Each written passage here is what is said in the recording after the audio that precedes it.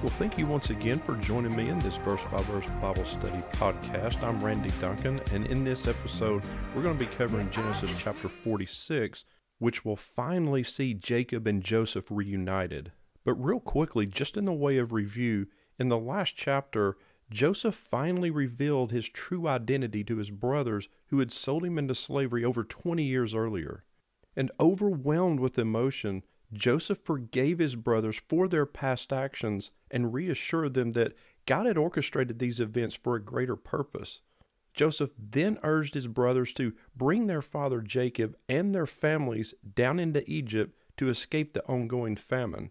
And so we saw that pivotal chapter highlighted themes of forgiveness and reconciliation and God's providence in the face of challenging and difficult circumstances in life for which we may not understand all the reasons. But that leads us now into chapter 46, with the first 4 verses reading, "So Israel took his journey with all that he had, and came to Beersheba, and offered sacrifices to the God of his father Isaac. And God spoke to Israel in visions of the night, and said, Jacob, Jacob. And he said, Here I am. Then he said, I am God, the God of your father. Do not be afraid to go down to Egypt. For there I will make you into a great nation. I myself will go down with you to Egypt, and I will also bring you up again. And Joseph's hand shall close your eyes." So Jacob, who is now being referred to as Israel, sets out for Egypt with all that he has. And he's beginning his journey presumably from Hebron, but he stops in Beersheba, which is about 20 miles away. Now keep in mind as we go throughout this chapter, we're going to see that the patriarchal period in the history of Israel comes to an end here. Because although Jacob's descent into Egypt may at first seem like a family trip to see Joseph, it's actually much more than that. And it may have been the last bit of motivation Jacob needed to also escape and survive the famine, but there's a lot more going on here. But on his way into Egypt, Jacob stops at Beersheba. He stops there to worship. And that's very interesting because he hasn't seen Joseph in over 20 years now. So you'd think he would be in this huge hurry, not stopping for anything or anyone, just like I would. So why stop? Well, a couple of possible reasons. First of all, remember, Jacob's much older now, and this is going to be a very long, a very exhausting and taxing journey. And he may also be a little bit stressed out by leaving the promised land. He may be afraid of dying in a foreign land. And his fears may be amplified by remembering that God had expressly forbidden his father Isaac from going down to Egypt back in chapter 26. Furthermore, he may also be troubled by remembering God's announcement to Abraham even further back in chapter 15, that his descendants were destined to become slaves and oppressed as strangers in a foreign land. And so maybe Jacob is worried, not wanting to be the leader who brings this about. And so it may be that Jacob simply stops in Beersheba to worship before he sets out. And it's no accident that he stops in Beersheba, because this is where his father Isaac built an altar back in chapter 26. There's no mention of Jacob building an altar, so he may very well be using that same altar. And it says that Jacob offered sacrifices. The Hebrew word used here for sacrifices, zebahim, is a term used only one other time in Genesis, and also in connection with Jacob. It was different than the normal burnt offering because only a small portion of the animal was actually burned on the altar, while most of it was actually eaten in a sort of communal meal. So it can be viewed a couple of different ways here. Either Jacob is offering things to God for Joseph still being alive, or this offering on the altar functions to establish a sort of communion with God and the worshiper, and also to establish the right setting for the vision that will follow. And in fact, both of those may be true here. But by stopping at the same altar as his father Isaac, Jacob shows that he worships the same God. And he's also probably seeking reassurance from God that he will be with him as they leave the promised land. If you remember, Abraham's walking with God began with a divine revelation from God who called him out of his land. Now with Jacob, his story will not begin, but will end with God also sharing a revelation calling him out of his land. But while worshiping there in Beersheba, God speaks to Jacob, saying, I am God, the God of your father. Do not be afraid to go down to Egypt. Now this is the same reassurance that God provided to both Abraham and Isaac, and it will also be given to Moses as well. And I think something here is noteworthy, that the most often repeated phrase by God in the entire Bible is, do not be afraid. Fear not. Maybe we should listen to that more often. But notice that nowhere in the text does it say that Jacob was worried or fearful. He doesn't actually express that anxiety anywhere. But God tells him, do not be afraid. And the idea here is that although our anxieties and our fears may not be expressed, they may not be communicated verbally, they're already known to God. Psalms 139 tells us, Lord, you have searched me and known me. You discern my thoughts from afar. Even before a word is on my tongue, behold, Lord, you know it altogether. Notice also that although the text is now calling him Israel, God addresses him as Jacob, which also gives us sort of a clue to his psychological state here, because God addresses him by his name of weakness. But God tells Jacob that he will go down to Egypt with him. Not, I'll protect you as you travel. Not, I'll watch out for you, but I myself will go down with you.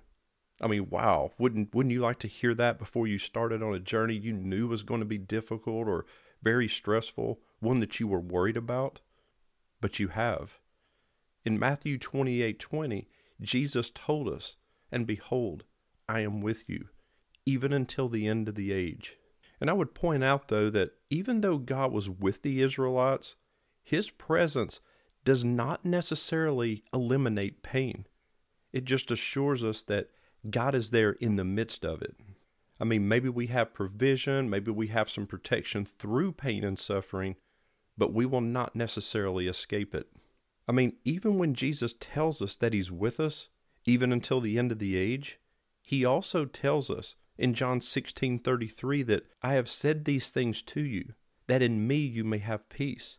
In this world you will have tribulation, but take heart, I have overcome the world. Again, this emphasizes that just because you're a Christian or just because you believe in God and you try to live a good life, you're not immune from tribulation, from pain and suffering in this world. But it's important to remember that God is with you through that pain and suffering.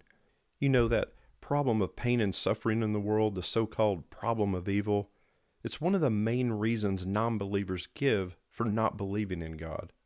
And of all the reasons people give for not believing, I can at least sympathize with this one. I mean, it is really sad and disheartening and frustrating to see so much suffering and evil in the world. But I'm not going to get into that issue in depth here. I'm not going to provide some theodicy or free will defense here. That's not what we're doing in this episode. But I will just say this.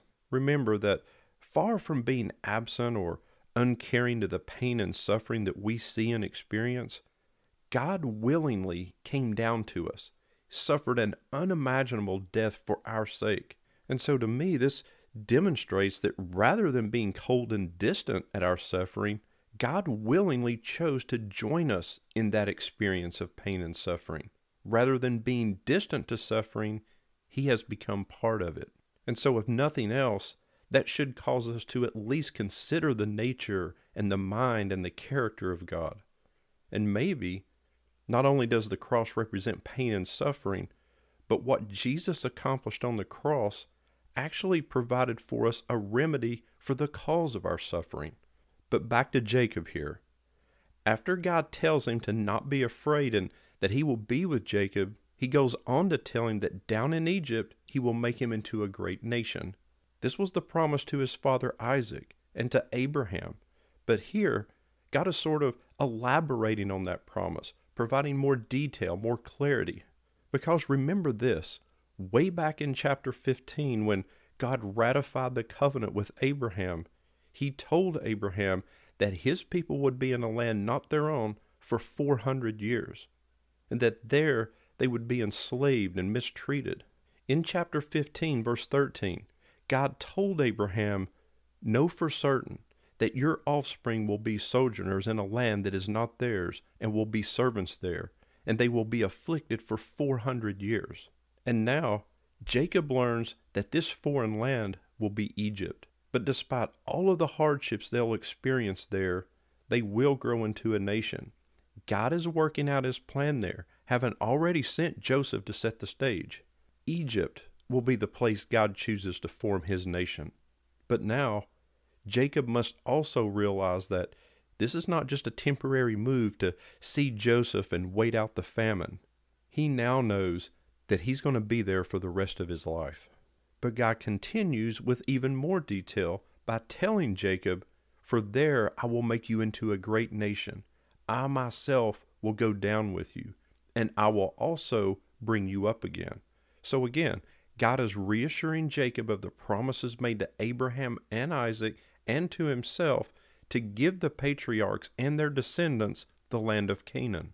And finally, God tells Jacob, "And Joseph's hand shall close your eyes." Now the text literally says, "And Joseph shall set his hand upon your eyes." And this is a reference to the custom of the eldest son, or maybe the nearest relative, gently closing the eyes of the deceased. It's a promise that Joseph will outlive Jacob and will be there at his death. And so God's presence will be with Jacob until he dies. He will die in peace, just like Abraham did. And Joseph will be there. And I can't think of a better way to die, or to know that when I die, that this would be the situation. One thing of note here, and you pay attention to this as we move forward, but this is the last recorded communication of God to the patriarchs. The next recorded special revelation from God will come 400 years later, when God calls out to a man named Moses. But verses 5 through 7 continue. "Then Jacob set out from Beersheba. The sons of Israel carried Jacob their father, their little ones and their wives, in the wagons that Pharaoh had sent to carry him.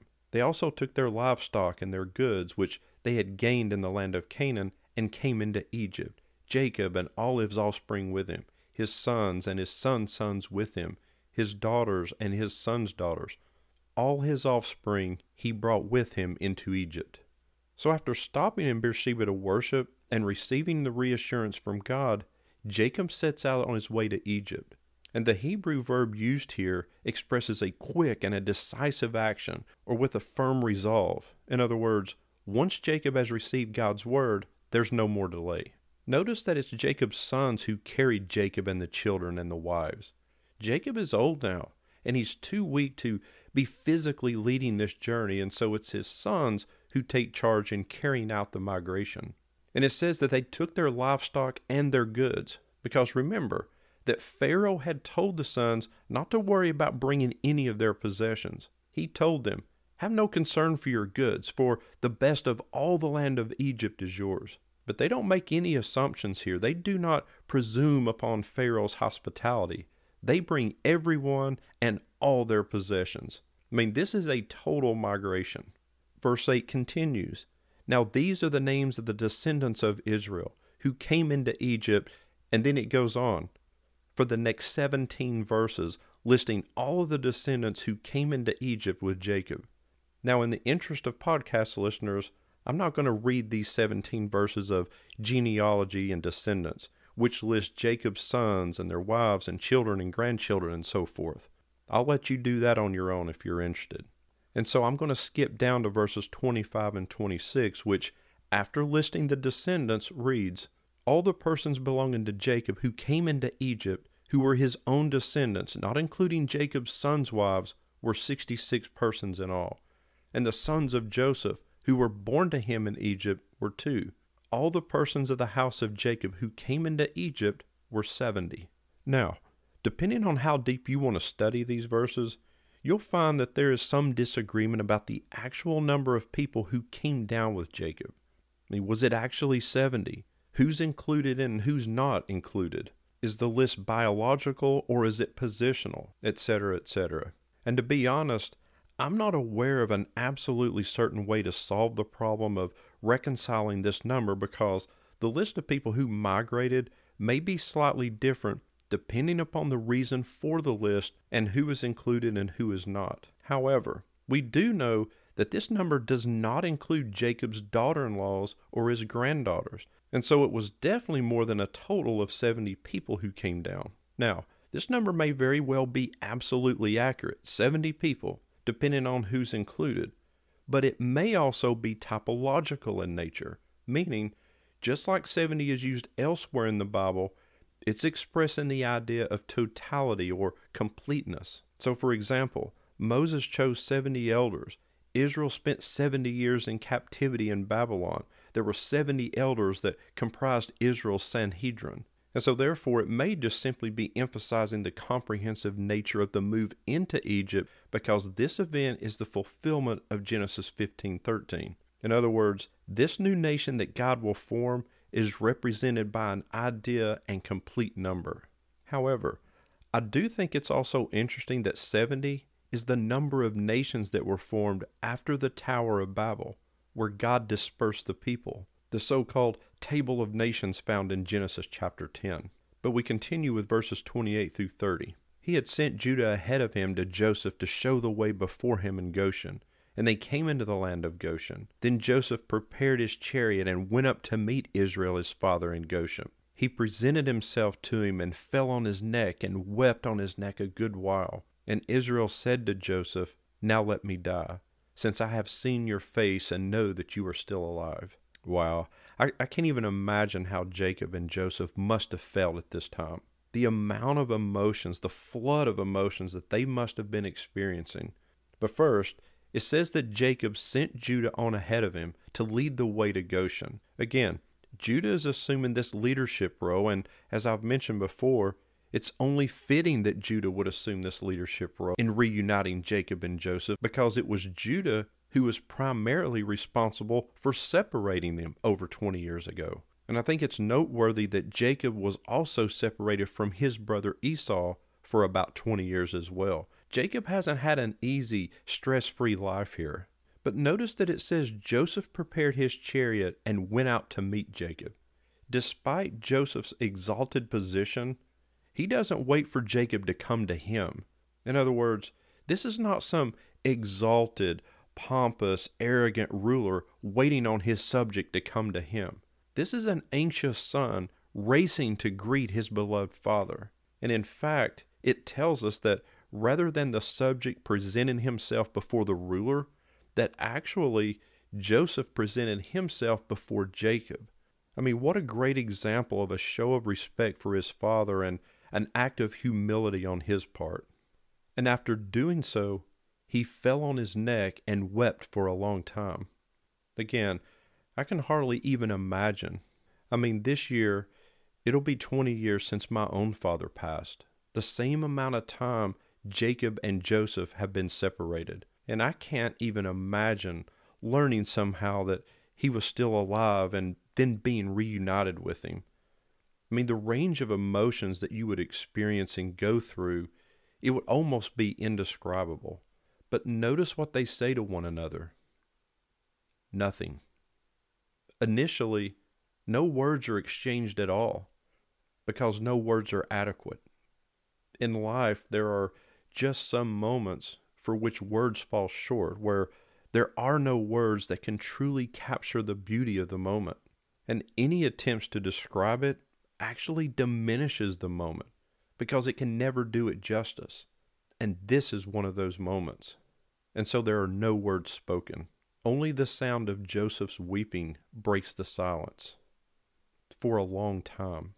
And understandably so. I mean, I know how I would feel. But at some point, Jacob says to Joseph, "Now let me die, since I have seen your face and know that you are still alive." Having seen Joseph's face, Jacob feels that he can now die in peace, and we're going to see that Jacob actually goes on to live another 17 years. And that is really interesting, because that's how old Joseph was when his brothers sold him into slavery. That is how old he was when Jacob lost him, believing him to be dead. In other words, Jacob had Joseph for 17 years before he lost him, and now he'll get him back for 17 years. There are no coincidences in God's plan. But we finish this chapter with the last 4 verses, beginning with verse 31, which reads, "Joseph said to his brothers and to his father's household, I will go up and tell Pharaoh, and I will say to him, my brothers and my father's household, who were in the land of Canaan, have come to me. And the men are shepherds, for they have been keepers of livestock, and they have brought their flocks and their herds and all that they have. And when Pharaoh calls you and says, what is your occupation? You shall say, your servants have been keepers of livestock from our youth, even until now, both we and our fathers, in order that you may dwell in the land of Goshen, for every shepherd is an abomination to the Egyptians. So obviously, after the emotional reunion with Jacob, Joseph at some point says to his family, look, I'll let Pharaoh know that you've arrived, and I'll tell him my family are shepherds and that you've been shepherds all your lives. And when Pharaoh calls for you, you tell him the same thing, that you've been shepherds all your lives so that you may live in the area of Goshen, because shepherds are an abomination to the Egyptians. And so what we see here is a smart play by Joseph to ensure that Pharaoh assigns them the land of Goshen in which to live. Because if you remember, Joseph had earlier suggested Goshen as the place for his family to settle. But Pharaoh, after giving the invitation to the family to settle in Egypt, had left the exact location unspecified. And so Joseph needs to obtain a clear and an unambiguous authorization for where the Israelites are to settle. And so he sets up a meeting for the family to be in front of Pharaoh and gives them instructions. He rehearses what they're to say to Pharaoh. And I think it's also revealing that even though shepherds were detestable to the Egyptians, Joseph wants his family to be honest, letting Pharaoh know that's what they do. This will also hopefully ensure that they're given the best pasture land, a bit removed from the rest of the Egyptians. Because Joseph also wants to sort of keep his family insulated or a little bit shielded from the influences of Egyptian society so that they can retain their unique identity. And so having them settle in Goshen would have been a really good plan. Now, in closing out this episode, I want to point out something else, and I want to go back to Jacob and Joseph being reunited. And I've mentioned some of the typology between Joseph and Jesus along the way. But here, I want you to think about Abraham and Jacob. Both of them figuratively received their sons back from the dead. Abraham's son Isaac, who was on the verge of being sacrificed by his father, who Abraham considered dead all along his emotional 3-day journey to the altar. And now Jacob, who has also received his son Joseph back from the dead. The father receiving his son back from the dead. Both of these sons prefigure the death and the resurrection of Christ. But Joseph, even more so, because not only is he alive, he is now ruler over all. And think about Jacob's response upon hearing the unbelievably good news that Joseph was still alive. It prefigures the response from the disciples when the women tell them that Christ is alive, having been raised from the dead, because they too first react to the news with stunned disbelief and then unspeakable joy. And my prayer for all of you is that, like their faith, yours too, and like Jacob's, revives you, reorients your life, and like Jacob, sets you out on a journey where you leave behind a land plagued by suffering and look forward to the best imaginable land.